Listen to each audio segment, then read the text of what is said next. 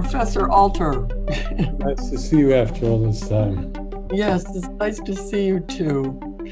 I remember when you were down here, it's 10 years ago, I asked you at the time if you were going to finish the whole Bible. And you said to me, well, I'm 74. I thought, well, that's not so bad. You can do that. And you did it. Yeah, well, the story is that had I set out to translate the whole Bible, I might have been overwhelmed by the challenge. So I was doing one book and then another book. And then maybe about 5-6 years ago, I looked at what I had published, and it was almost 2/3 of the Bible, the Hebrew Bible. So I said to myself, hey, if I can get through the prophets, which is a big imposing block, I can do this. And I did. Well, I'm grateful. That's what I have to say. I've been following you since the 80s when I started reading commentary seriously. There's a quote from you where you said that your advocacy for reading the Bible as literature and considering the ties between ancient and modern narratives and their capacity, quote, to convey to us perceptions of humanity that we would not otherwise possess. It made me think of a quote from C.S. Lewis in his introduction that he did to a new edition of Athanasius on the Incarnation, in which he talks about the importance of reading old books. Because we have blind spots. Every age has blind spots, sure. Things we can't see because we swim in the air and the culture around us. And he said, so the only way he knew to do anything about those blind spots, to unblind them, would be to read either books of the future or the past. And since the one is not available, he said, let's read old books. You taught at Columbia, and then after you studied at Harvard, and then you went to Berkeley, right, which is where you've been ever since. You stumbled into biblical studies because you were writing for commentary, which was then left liberal. And you before you left New York, you committed to writing 3 or 4 articles a year for them. That's right. About these things and about a lot about the Bible, I gather. And then all of a sudden, then you wrote an article that everyone loved about Judah and Tamar. So you get involved in this from a literary point of view. And I have to confess, I have never read a word of Stendhal. About writing the book, yeah. Well, you've got me. After reading this, I'm going to have to read the whatever it is of Parma. I ordered it because I thought, well, if it's a parallel to the David story and Robert Alter thinks so, I'm going to read it. So anyway, and that led to 2 books, The Art of Biblical Narrative and The Art of Biblical Poetry, right, which are still in print, and one astonished you by being still in print, you said. Right, it's like 40 years. What do you think is going on that there's that level of interest? Okay, I'm going to pick that up in 2 ways. First, I'll talk about my work on the literary aspects of the Bible that preceded the translation and then the translation. So I think the more obvious explanation, like when I wrote that book about biblical narrative, which turned out to be a big hit. It got a prominent review in the New York Times Book Review by Frank Kermode, the eminent British critic with whom later I collaborated and became good friends. And I think that people, not necessarily religious people, but let me get back to the religious people in a minute. They kind of knew that the Bible was supposed to be, it's not one book, of course, but a collection of books, a great works of literature. but it didn't sound like Homer or Virgil or Dante or James Joyce. So what was great about it? And I think that my books on the narrative and the poetry provide a kind of key. And I know that people in English departments, faculty who, especially those who need to teach that inevitable, the Bible as literature course, all grab hold of those two books as a guide. Now, what happened with the translation was a little surprising to me. And I think that this may be of interest to religious viewers of this exchange. I approached it, I said, this is amazing narrative, composed in wonderful prose, and dazzling poetry. Not every biblical poem. I mean, there are some psalms that are kind of boilerplate from a literary point of view, but still, much of the poetry is amazing. The poetry of Job is the greatest poetry written anywhere in the ancient world. And Let's do more about that later. Go on. Okay. And the love poetry, Song of Songs, is breathtaking, and so forth. Okay, so that is how I approach translating the Bible. But it turned out, in the era of emails, we get many more responses from readers than you did. That over the years, beginning with those separate volumes that I was publishing, I've gotten many, many emails, and the majority of them come from religious people, all stripes of religion. That is, I got one from an Episcopalian nun who I didn't even realize the Episcopalians who said that the dying breed, I think, but they're out there anyway. Yeah. That my translation of Psalms had changed her spiritual practice, and I got emails from Presbyterian organists, from Baptist preachers who said they would use my translation in their sermons and so on and so forth. So I must cite my favorite fan mail. It was from someone who was ordained in the Church of Scotland, and had told me that when he wrote me, that he had studied 5 years of biblical Hebrew in seminary. He was now retired. He was a man in his 70s. And he said each time a new translation of the Bible came out, he and his wife would rush off to acquire it, and then they would be bitterly disappointed. And his wife, who I think must be a very smart woman, commented about those translations. She said, the problem with those translations is that they are bossy, meaning that they tell you what you're supposed to think the original says rather than what it says. So then he said, when my translation came out, he said at last there was an English version that sounded like the Hebrew and conveyed the power of the Hebrew. So here's what I think is ultimately about.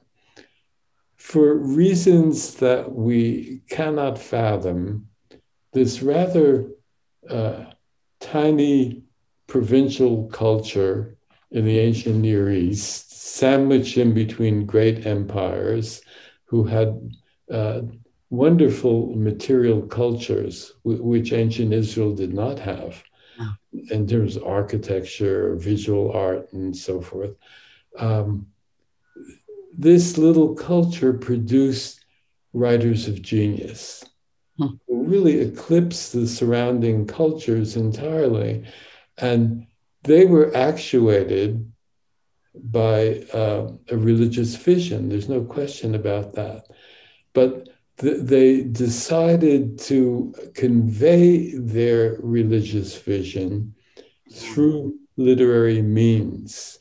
And I think that if you get closer to the literary fashioning of the Hebrew Bible, you also bring into sharper focus with more understanding of the complexities and the subtleties, uh, a sharper focus of the religious vision. So I think that that's why many devout readers have latched on to my translation. It's, well, what you're describing, okay, this is going to be a Christian statement, but it's incarnational. Yeah. In that, they worked, they communicated what they understood about reality, about God, in a literary art form. Right. And they put it into that art form. And the spoken word is very important all through that narrative. Absolutely. I mean, God speaks the universe. And dialogue is so important. Let me say this. I did not at all intend, and I think I never committed this transgression to translate the Bible in a way that would argue for a particular religious vision. That is, it was not say a Jewish polemic against the Christian reading of the Bible. In fact, I think the historical story is that both Jews and Christians reread Hebrew scripture in ways that transformed what it originally wanted to say. Yeah. And well, I'll give you one example, which it really struck me as I was doing this. When I was translating Psalms,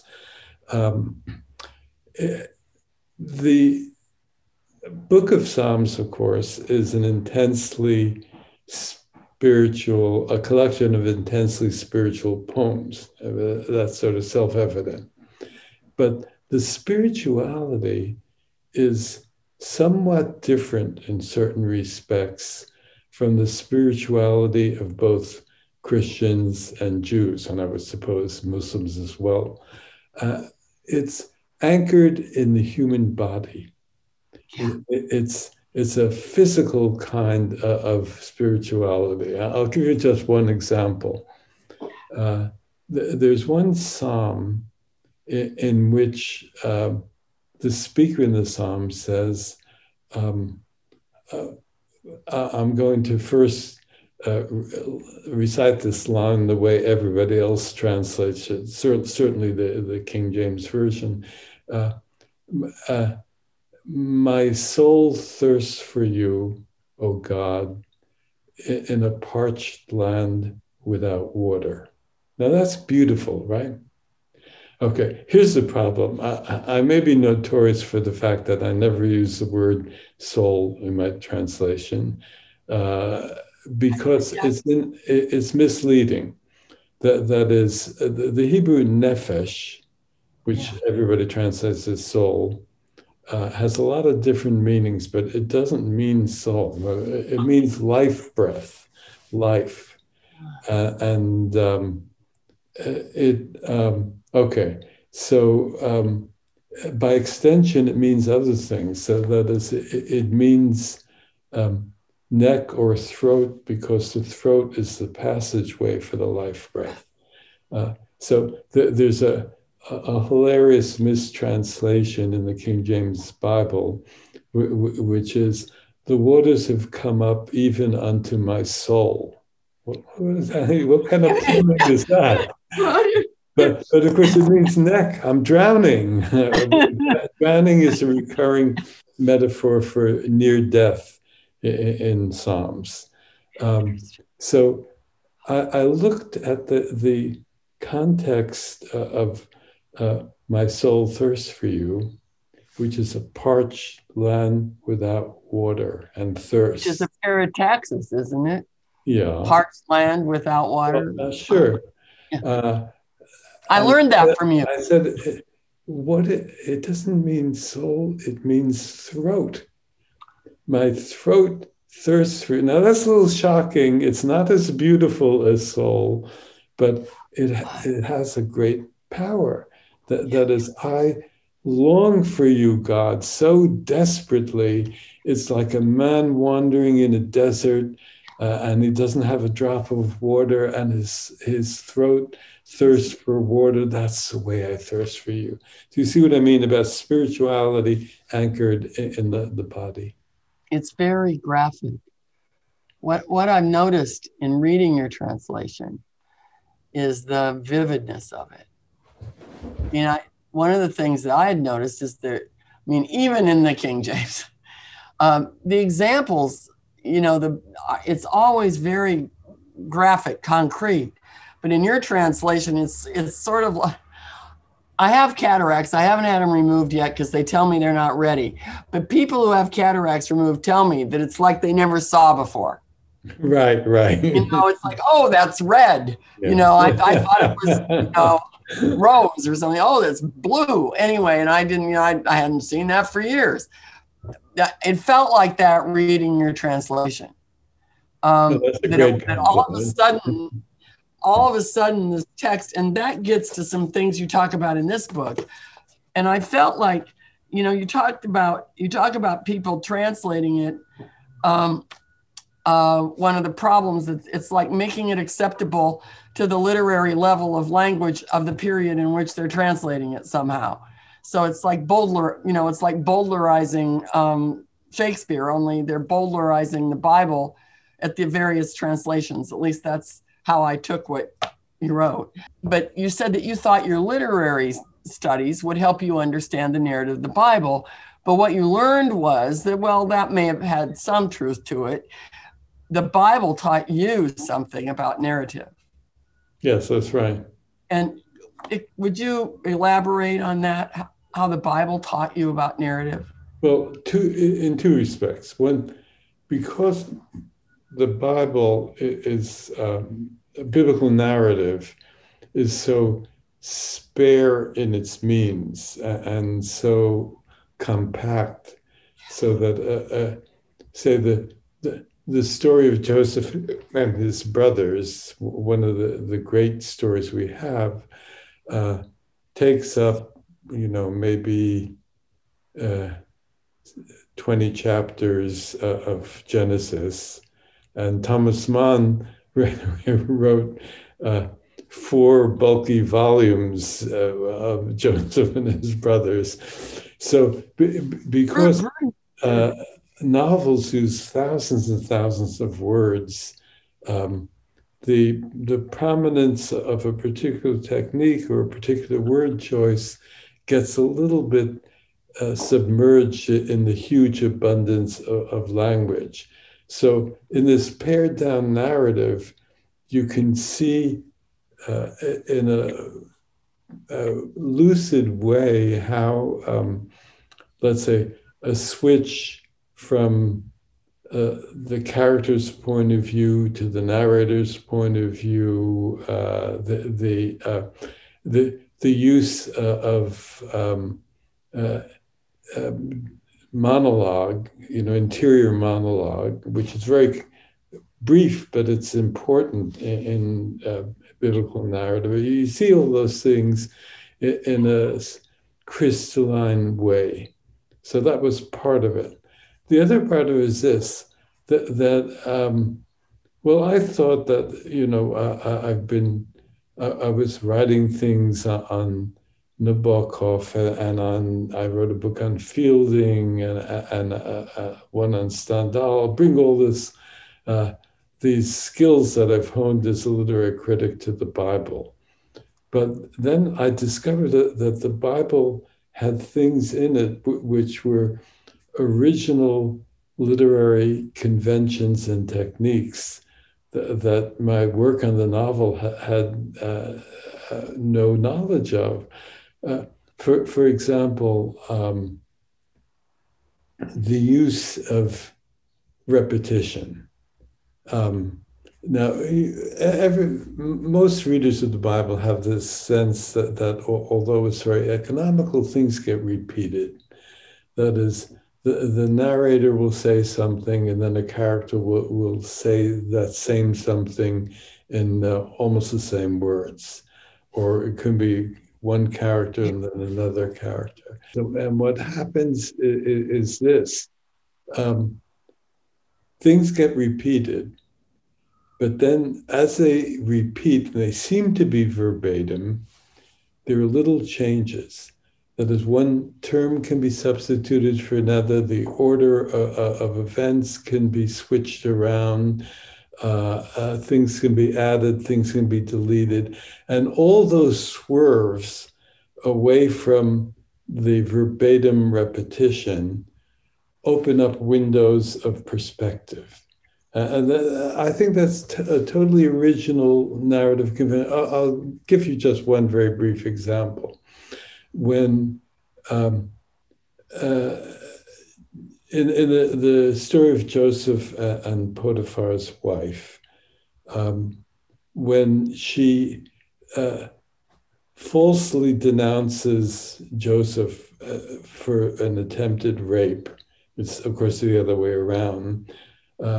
She says to the household servants, the Hebrew man whom he brought me, he referring without a name to her husband resentfully, has come to mock us, or the same Hebrew word means to dally with us sexually. And he came into me and I screamed and so on and so forth, the whole false narrative. When her husband comes home, she repeats the very same words with one small crucial exception. She doesn't say the Hebrew man. She says the Hebrew slave. Now what's going on? When she speaks to the household servants, she's speaking to slaves. So she wants to enlist their Egyptian solidarity. So she simply refers to Joseph as the Hebrew man, maybe triggering the idea that all those Semites to the north of us are dangerous rapists, as a certain recent we all know set of Mexicans. Yeah. And when she says the same words to her husband, she wants to remind him that Joseph is a slave. You're a slave, a piece of your property had the audacity to try to assault me. So, and that goes on all over the place. And when you see it, you see that there are wonderful things happening in the narrative that you didn't realize. A couple things in the first chapter. I want to talk about this book a little bit.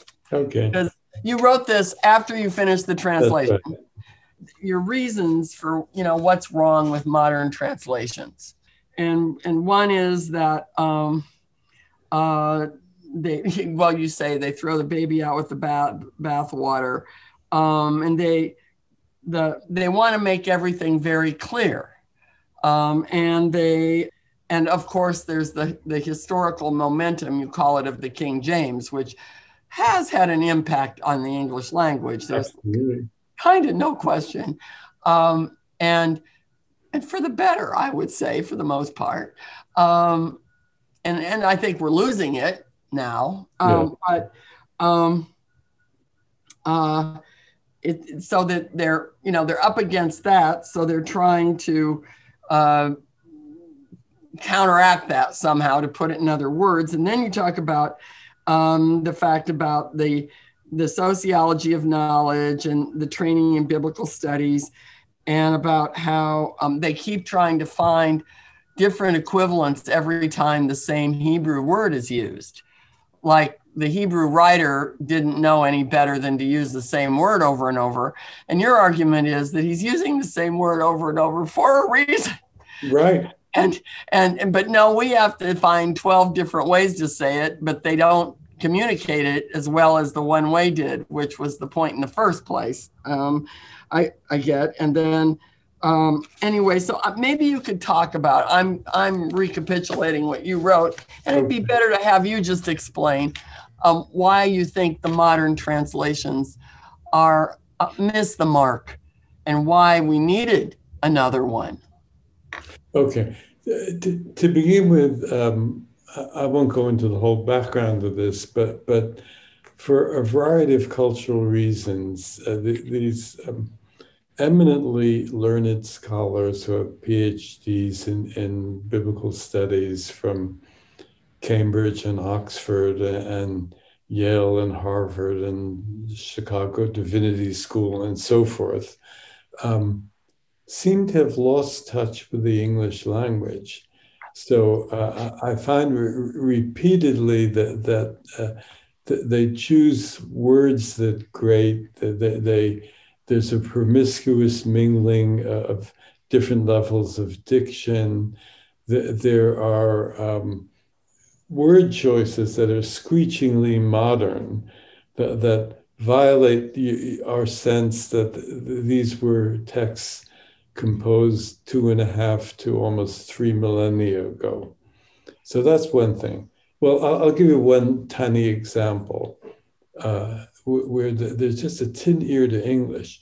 In the Jewish Publication Society translation of Genesis, when God creates the heavenly luminaries, it's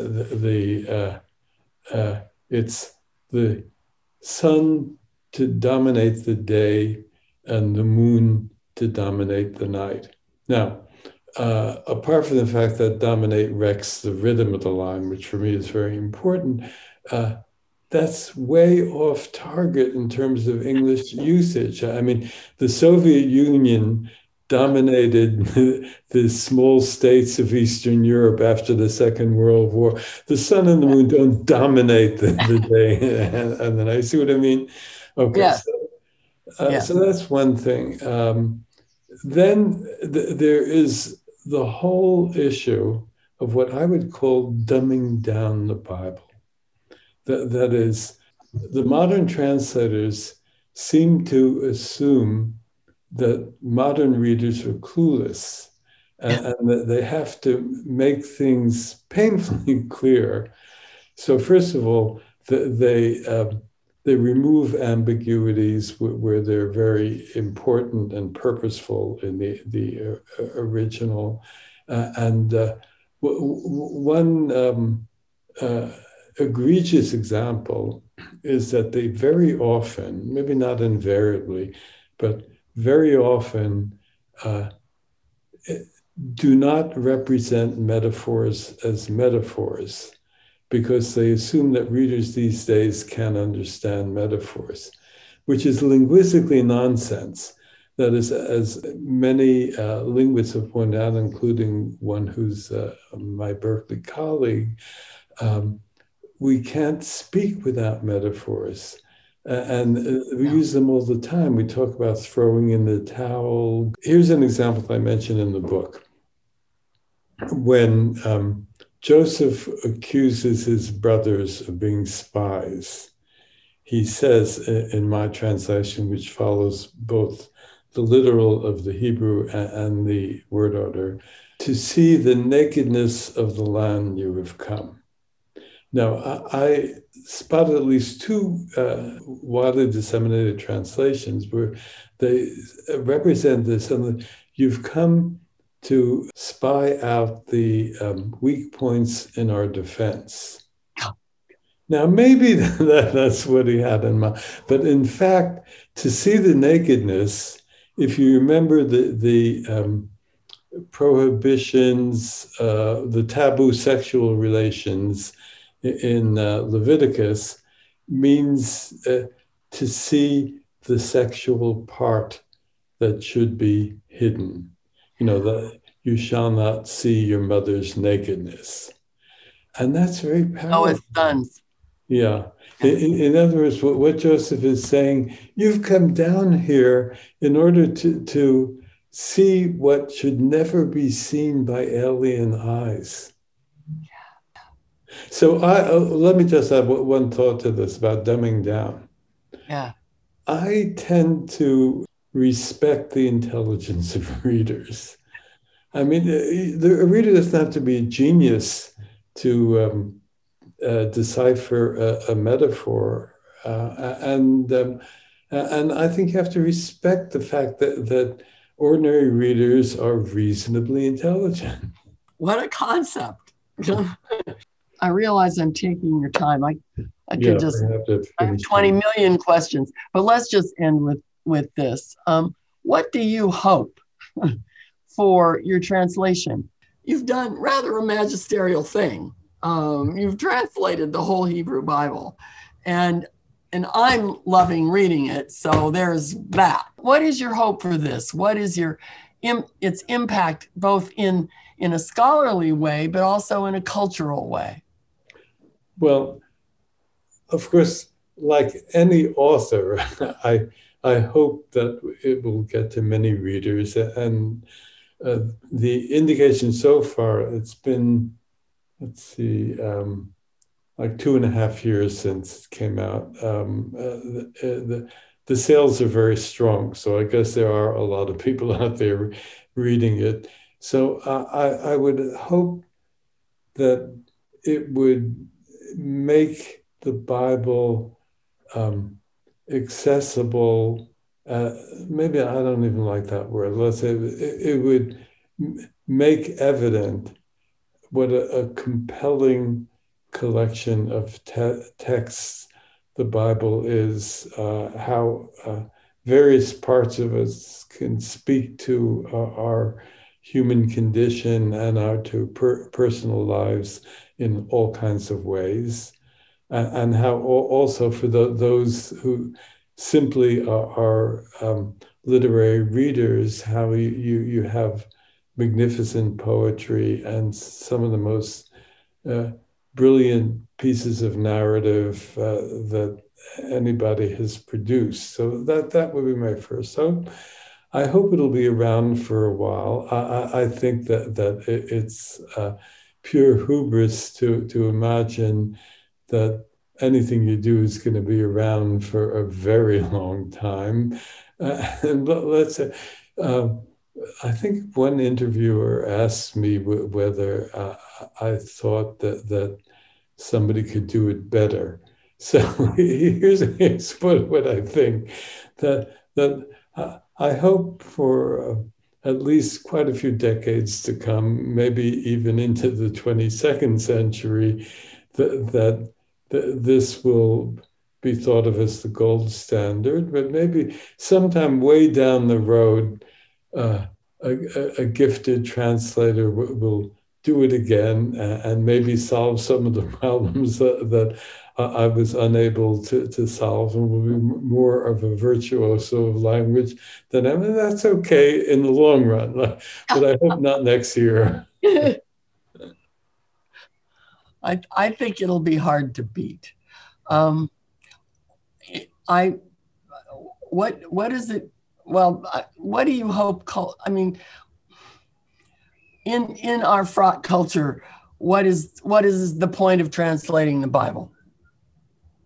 Other than, well, the point of translating the Bible is precisely to make available and engrossing to readers all the things that you and I have been talking about this morning. I would add this, that when I was in college those many decades ago, even though, of course,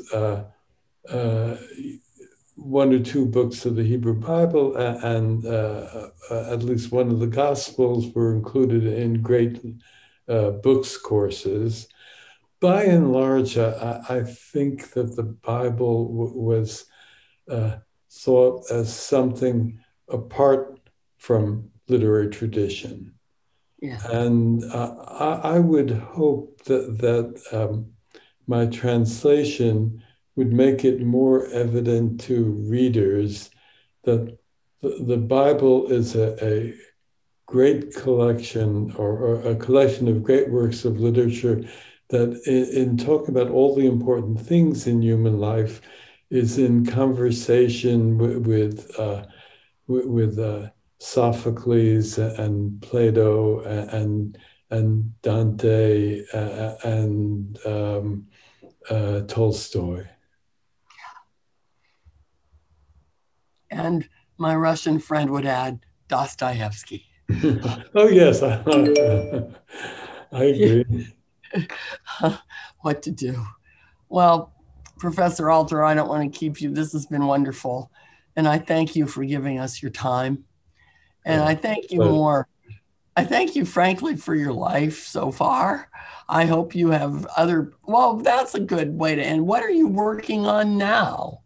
Oh, well, two things. Well, one, I recently finished a short autobiographical work. It's not a full-scale autobiography, but I concentrate for various reasons on my long career as a writer. It's called A Writing Life. And I recently passed it on to my agent. He's looking for a publisher now. So I don't think it'll be hard to find one. Yeah. I can hardly wait. The other thing is I am working on a biography of the fascinating Israeli novelist Amos Oz, who died 2 years ago. And I'm making progress on that. Well, we have something to look forward to. That's what I have to say. So thank you again. Okay, it's been a pleasure talking with you. Pleasure talking with you too. This episode of the Religion Unplugged podcast was hosted by Roberta Amundsen, edited and produced by Peter Freeby. The Religion Unplugged podcast is a production of religionunplugged.com and is part of the Media Project, a nonprofit dedicated to equipping journalists to cover religion. To read our award-winning global religion news coverage or to find out more about Religion Unplugged or the Media Project, visit religionunplugged.com or follow us on Twitter @ReligionMag.